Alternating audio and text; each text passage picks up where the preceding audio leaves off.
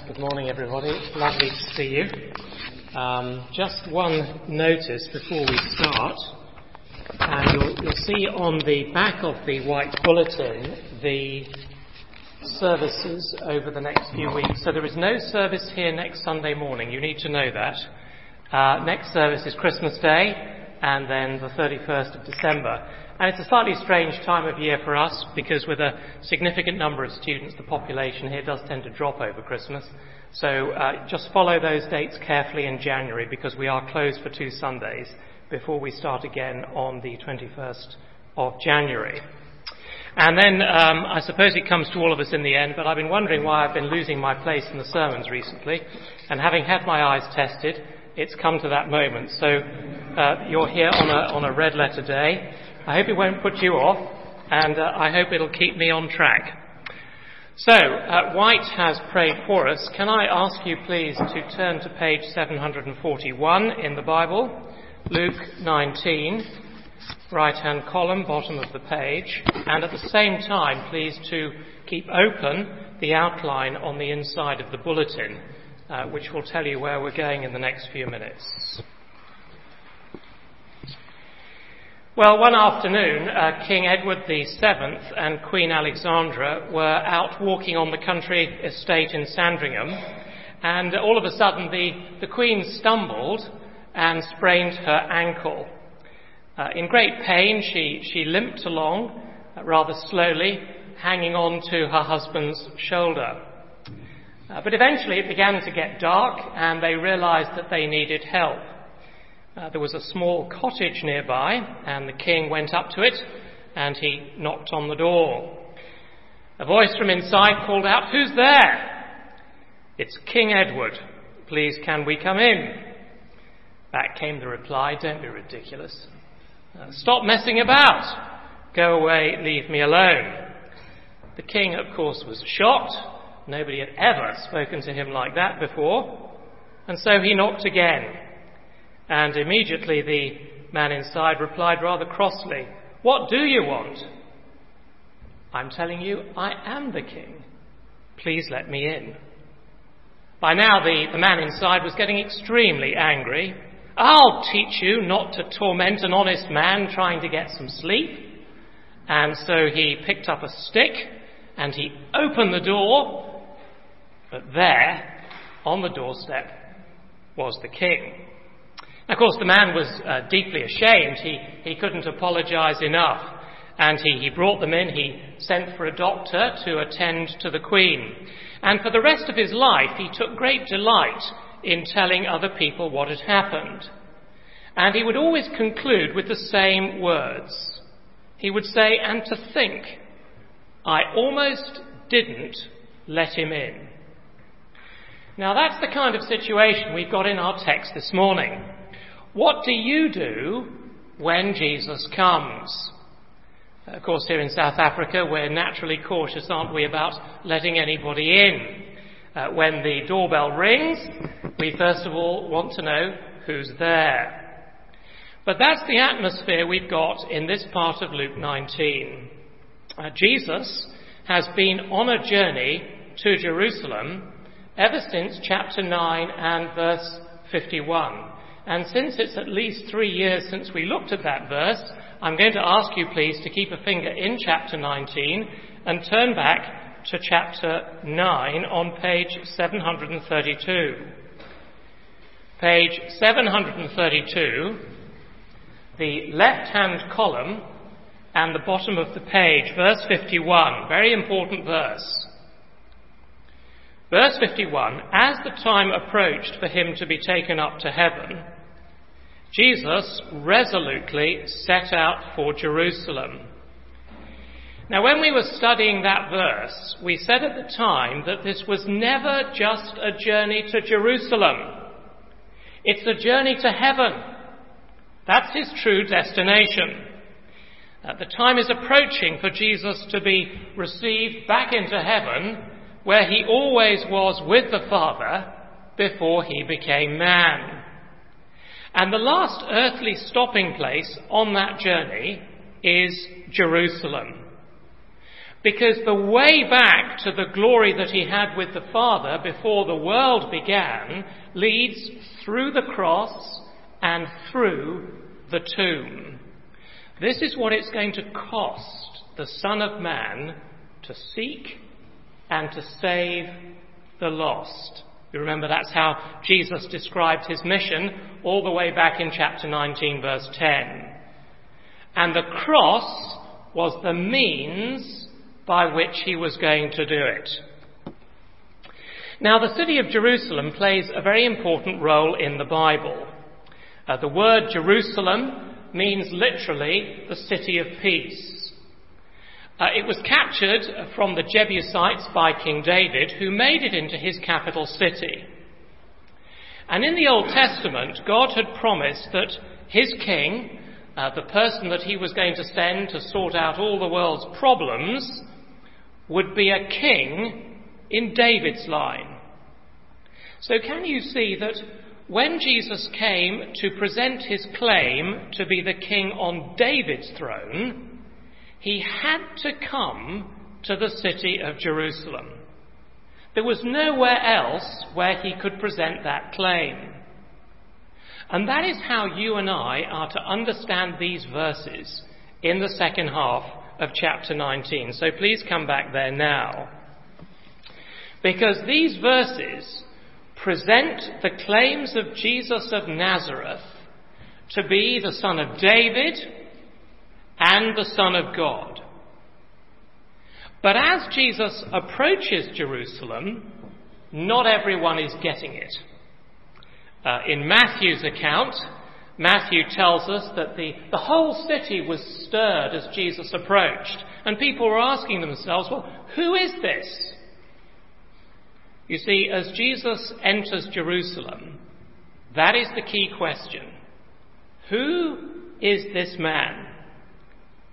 So let's take that question that people were asking then, and let's answer it from the 20 verses in front of us this morning.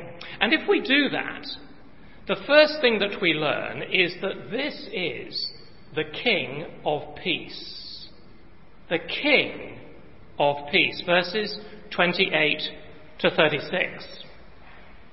Now, the episode with the colt in the story is absolutely fascinating. Jesus knows that down the road in the next village, there's going to be a colt that nobody's ever ridden. And he tells two of his disciples to go and get it, and what to say if they're challenged. Now, what on earth is really going on here? Well, let me say that there's absolutely no evidence anywhere in the Bible that Jesus had made a deal with the owners. Rather, what's happening here is that Jesus is demonstrating his lordship. He knows precisely what's going to happen beforehand, not just with the colt, but also when he gets to Jerusalem. He is the Lord. Because he is the Lord, everything belongs to him. And as far as the colt is concerned, you'll notice that we're told twice in the passage, the Lord needs it. Verse 31, verse 34. But why does the Lord need it? Why does Jesus need the colt? Well, because he is consciously and very deliberately fulfilling a very important Old Testament prophecy. So again, keep a finger in Luke 19 and turn back with me, please, to Zechariah chapter 9, page 670. Zechariah chapter 9, page 670. And this time we're in the right-hand column and at the bottom of the page. Verse 9 is the key verse. Zechariah 9, verse 9. Rejoice greatly, O daughter of Zion. Shout, daughter of Jerusalem. See, your king comes to you, righteous and having salvation, gentle and riding on a donkey, on a colt, the foal of a donkey. Now pause on that, stay there. You see, Jesus consciously and very deliberately enters Jerusalem on a colt, on the foal of a donkey because he is claiming to be the king in that prophecy in verse 9. Now we know both from the Gospels and from Jewish history that during the Roman occupation, the Passover, which was when Jesus entered Jerusalem, the Passover was a time of kind of intense nationalistic feeling, I suppose, rather like the ANC rally this weekend. And throughout Luke's account, we've seen that many people had political expectations that when God's king finally came, he would bring in a political kingdom and push the Romans out. Now, while Jesus very definitely is affirming his sovereignty, he also wants to make it crystal clear that he hasn't come to lead a revolt. He's come in peace to bring peace. And the only blood that's going to be shed will be his blood. And so the procession begins. The crowd spread their cloaks on the road for him to ride over as a sign of submission to his authority. But how will Jesus exercise that authority? And what kind of authority is it anyway? Well, Zechariah tells us in the very next verse, verse 10. I will take away the chariots from Ephraim and the war horses from Jerusalem, and the battle bow will be broken. So there's going to be no fighting. He, notice this, that is the king in verse 9, he will proclaim peace to the nations. His rule will extend from sea to sea and from the river to the ends of the earth. Now verse 11. As for you, because of the blood of my covenant with you, I will free your prisoners from the waterless pit. I wonder if you can see just how amazing this is. You see, the full picture that Zechariah is giving to us is of the King of Peace entering the city of peace, riding on a colt. He will proclaim peace to the nations. His rule will be universal because it will be from sea to sea and from the river to the ends of the earth. And his kingdom of peace will set prisoners free through the blood of God's covenant. Now, my dear friends, all of that was fulfilled in the death of Jesus on the cross. And so by entering Jerusalem like this, Jesus is claiming to be the King of Peace, who makes peace between God and man by shedding his blood for our sins on the cross. Who is this? He is the King of Peace. Do you know that peace? We'll come back to Luke 19 on page 742.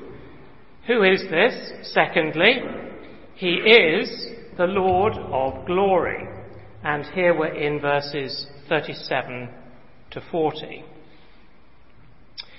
As the procession comes over the brow of the Mount of Olives, there's this kind of spontaneous outburst of praise. Verse 37, the whole crowd of disciples began joyfully to praise God in loud voices for all the miracles they had seen. Blessed is the King who comes in the name of the Lord. Peace in heaven and glory in the highest. Now, can you see that Luke is saying that the miracles were a major ingredient in the crowds coming to recognize Jesus as God's King? That's why Jesus did them. They were signposts to his identity. You see, when God brought Israel out of Egypt at the Exodus, you remember that he provided manna for them in the desert. He fed them supernaturally. He gave them bread from heaven. And the Old Testament says that when God's King comes, he's going to do the same thing. So why did Jesus take one small boy's packed lunch and break the bread and fish and multiply it supernaturally to feed 5,000 men? Well, he was proving that he is God's promised king. That was the whole point of the miracle. Again, in the book of Psalms, it says that only God can calm the raging of the sea. Psalm 107. So why did Jesus stand up in the boat and say to the wind and to the waves, "Peace, be still"? I mean, was that just a gratuitous display of magical power? No, of course it wasn't. It was to show the disciples that he is God, because only God can calm the raging of the sea. And Jesus does it with a word. Now, the only conclusion that you can draw from that is that Jesus is God. This is the Lord of glory. Now, that is why in verse 38, the crowd of disciples gave him the greeting that was specifically reserved in the Old Testament for God's King. Can you see verse 38? "Blessed is the King who comes in the name of the Lord." Now that's actually a quotation from Psalm 118. And it's very interesting that when that psalm was used in Israel's history, it was pronounced by the priest on the people as they brought their sacrifices to the temple. And that, of course, is precisely what Jesus is doing. He will be the sacrifice that takes away the sins of the world. He's the one who's going to fulfill everything that Psalm 118 was speaking about. And indeed, we're going to see in a moment that when he reaches Jerusalem, the first thing he does is go straight into the temple. But of course, for very different reasons and with very different consequences from what the people were expecting. And so now, as he approaches Jerusalem, the disciples, under the inspiration of the Holy Spirit, acknowledge Jesus as their King. Blessed is the King who comes in the name of the Lord. But not everyone saw Jesus that way. Look at verse 39. Some of the Pharisees in the crowd said to Jesus, "Teacher, rebuke your disciples." Isn't that interesting? The crowds are rejoicing and the religious leaders are complaining. And in the midst of all of this rejoicing, there's this kind of note of bitterness that gets louder and louder throughout Holy Week. "Teacher, rebuke your disciples." Now, why did the Pharisees object? Well, at one level, the claim to be king was politically dangerous. The Pharisees were anxious not to provoke the Romans.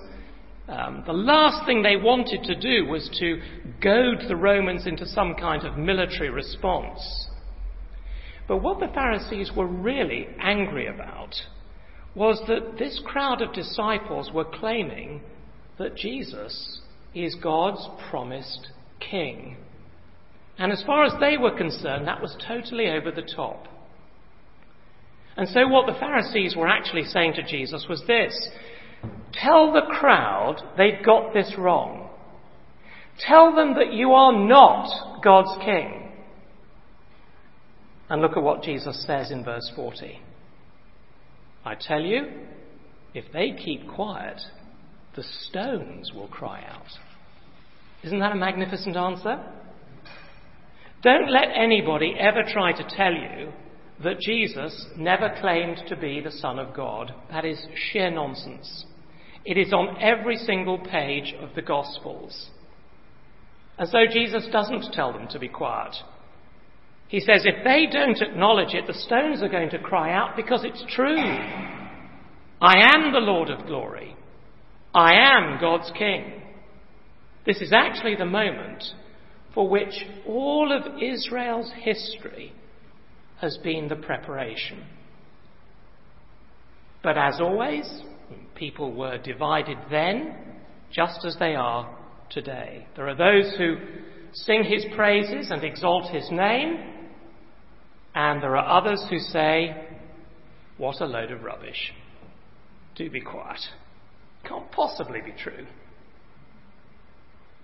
Where do you find yourself this morning? Jesus claims to be the King of Peace, the Lord of Glory.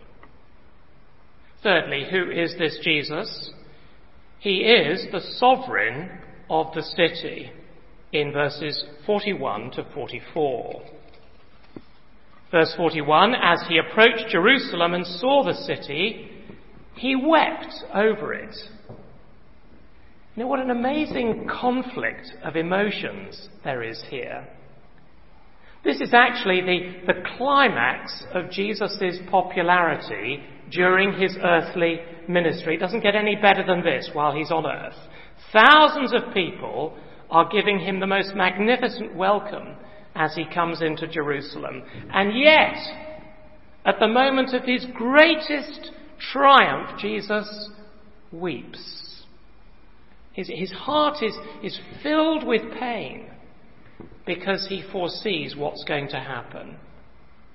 Verse 42, if you, even you, had only known on this day what would bring you peace, but now it is hidden from your eyes. You see, Jesus is saying this is a day of peace. I'm riding into Jerusalem on the colt of a donkey as a sign of peace. And I'm offering you peace with God through the blood that I'm going to shed for you on the cross. But Jesus already knows that offer is going to be rejected. And the consequences are going to be, quite literally, too terrible for words. Why will these things happen? Well, glance down to the last part of verse 44. Jesus says these awful things are going to happen to you because you did not recognize the time of God's coming to you. Now that's a very interesting sentence, because in the ESV and in some of the older translations, the word is visitation. And this is a really, really important theme that runs all the way through Luke's Gospel. The earthly ministry of Jesus was God's visitation, God coming to us. And if you cast your mind back to Luke chapter 1, which we did 6 years ago, so you probably can't remember it, Zechariah there speaks about the ministry of Jesus in these words. He says, "Praise be to the Lord, the God of Israel, because he has visited and redeemed his people." That's the ESV. The NIV says he's come and redeemed his people, but the ESV is the right translation. So one of the themes running through the Gospel of Luke is that the ministry of Jesus is a royal visit. And when the Lord visits his people, what does he do? He redeems them. He buys them back from slavery to sin and death, and he offers them peace with God. And Jesus says that the saddest thing of all is when God visits Jerusalem in the person of Jesus with this fantastic offer of peace, Jerusalem rejects it. They simply don't see who Jesus actually is. And by rejecting God's offer of peace, what they are in effect doing is choosing the terrible things described in verse 43. Just put your nose on verse 43, will you? Jesus says, "The days will come upon you when your enemies will build an embankment against you and encircle you and hem you in on every side. They will dash you to the ground, you and the children within your walls.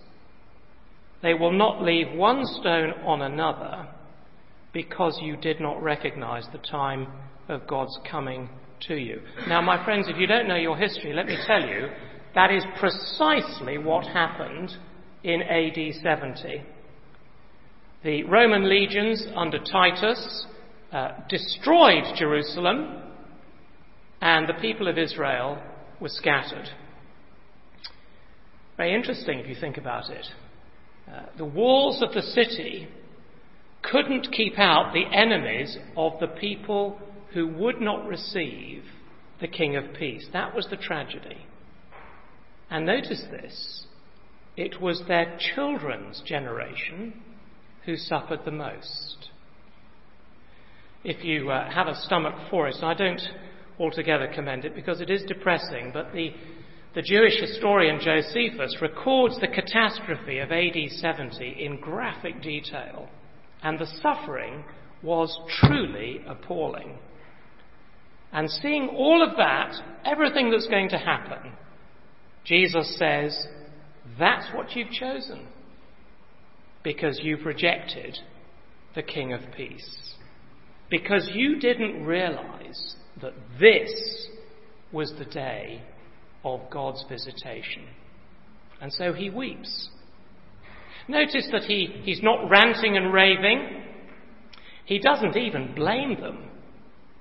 He just weeps because Jerusalem is blind and ignorant, like every human heart and every home that will not open to the King of Peace.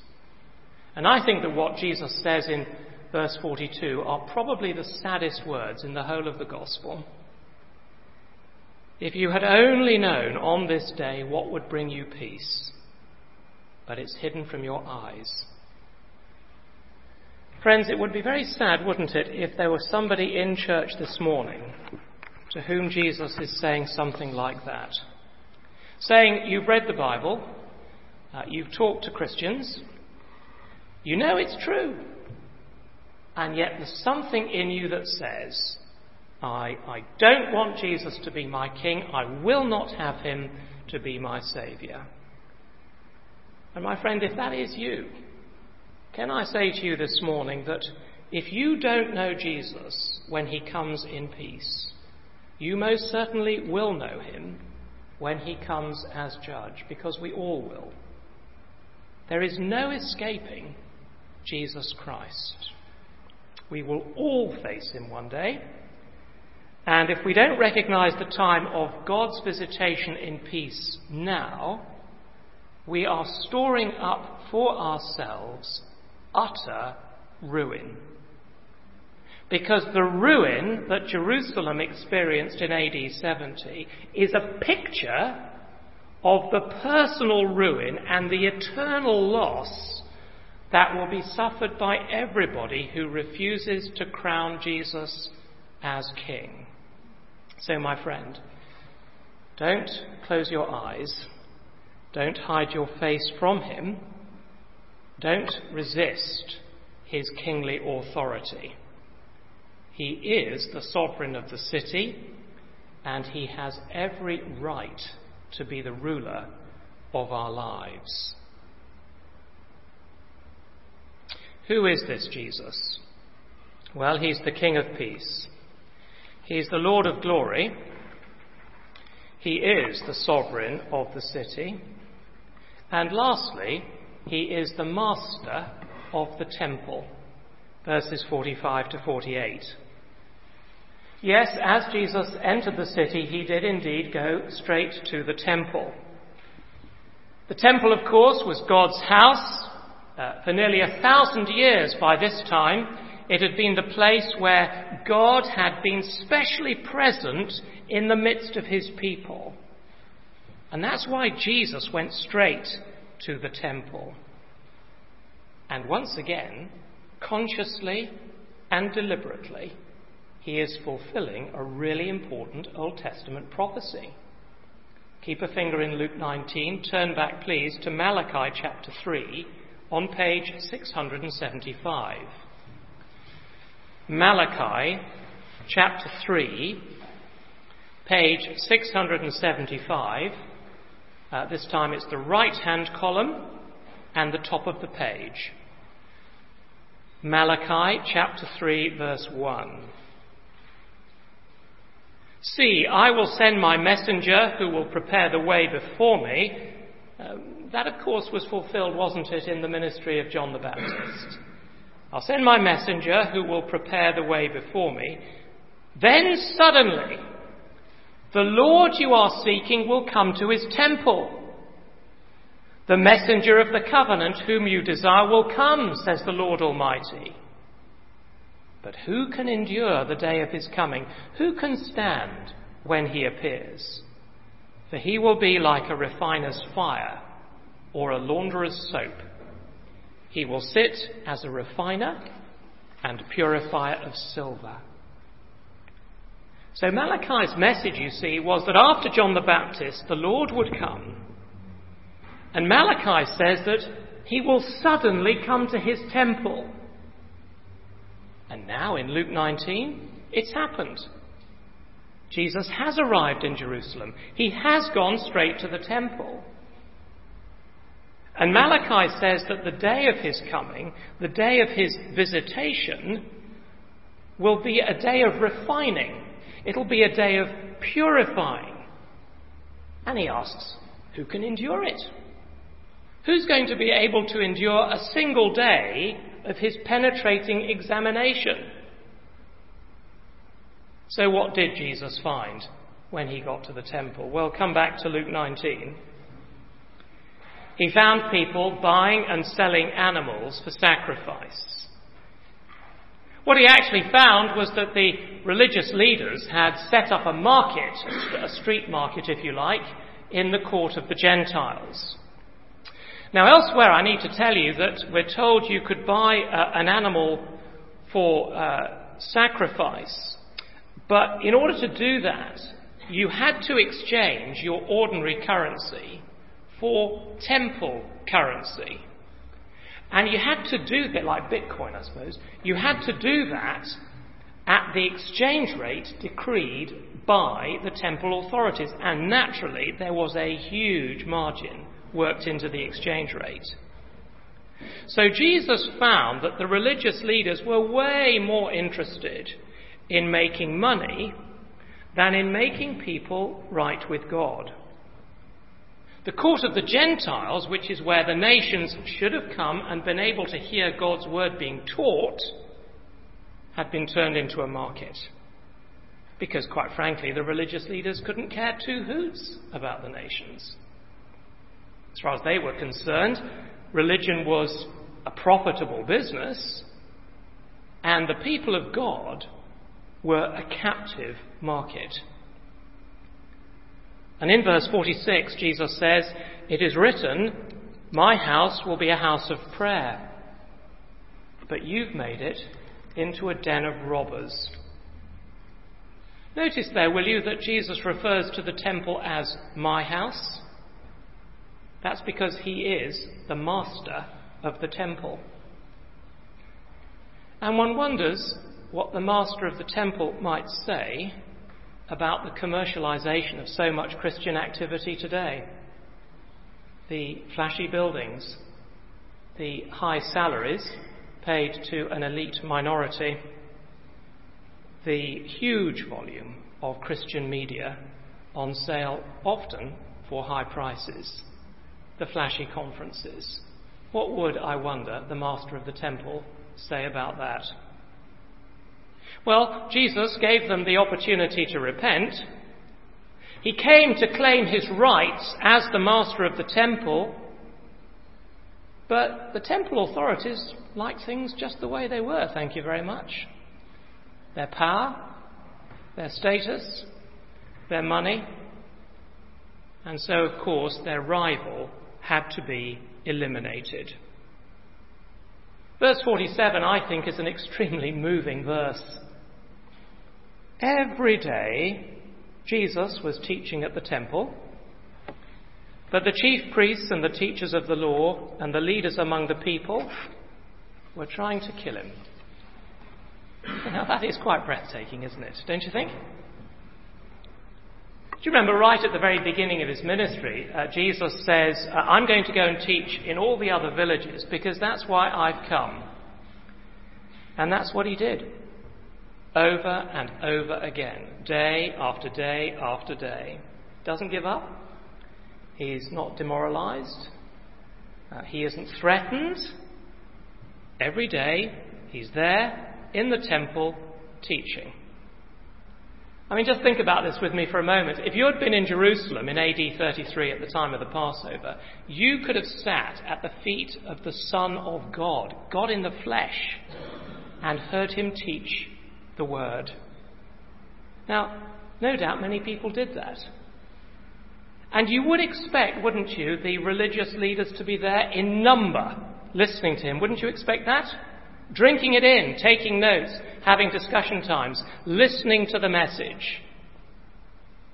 But no, they wanted to kill him. And it would be just the same if he were here today. If God himself came from heaven to Cape Town this afternoon, some would come and listen. Multitudes wouldn't bother. And while God was teaching, some would even be plotting to get rid of him. But not if you know who he is. If you know he's the King of Peace, if you know him as the Lord of Glory, if you recognize him as the sovereign of the city and the master of the temple, then wouldn't you want to sit at his feet listening to him? Of course you would. And so verse 48 is fascinating, isn't it? The religious leaders can't actually get rid of him. Why not? Because all the people hung on his words. Now, my dear friends, that is the test. That shows whether you know who Jesus is. Do you hang on his words? I mean, we've got a whole book of them. I do want to say, it is very, very easy, isn't it, to come to church and to say, yes, he's the King of Glory. Hallelujah, praise the Lord. But do we hang on his words? Do we actually let Jesus talk to us through his book? Do we give time to it? Do we actually strive to understand it? Do we read it day by day by day? Or is the truth that we're actually trying to stifle his words because we would actually rather have our own brand of religion and submit to the Lord of Glory? What is your attitude to Jesus? The test is very simple. It's whether or not you hang on his words. If you do, that means you know that he's the King of Peace and the Lord of Glory and the sovereign of the city and the sovereign of your life. And so as we prepare to celebrate the coming of Jesus at Christmas, as we prepare to celebrate the royal visitation, which is what Christmas is all about, I can't think of a better moment for us to open our hearts personally to him this morning. Shall we pray?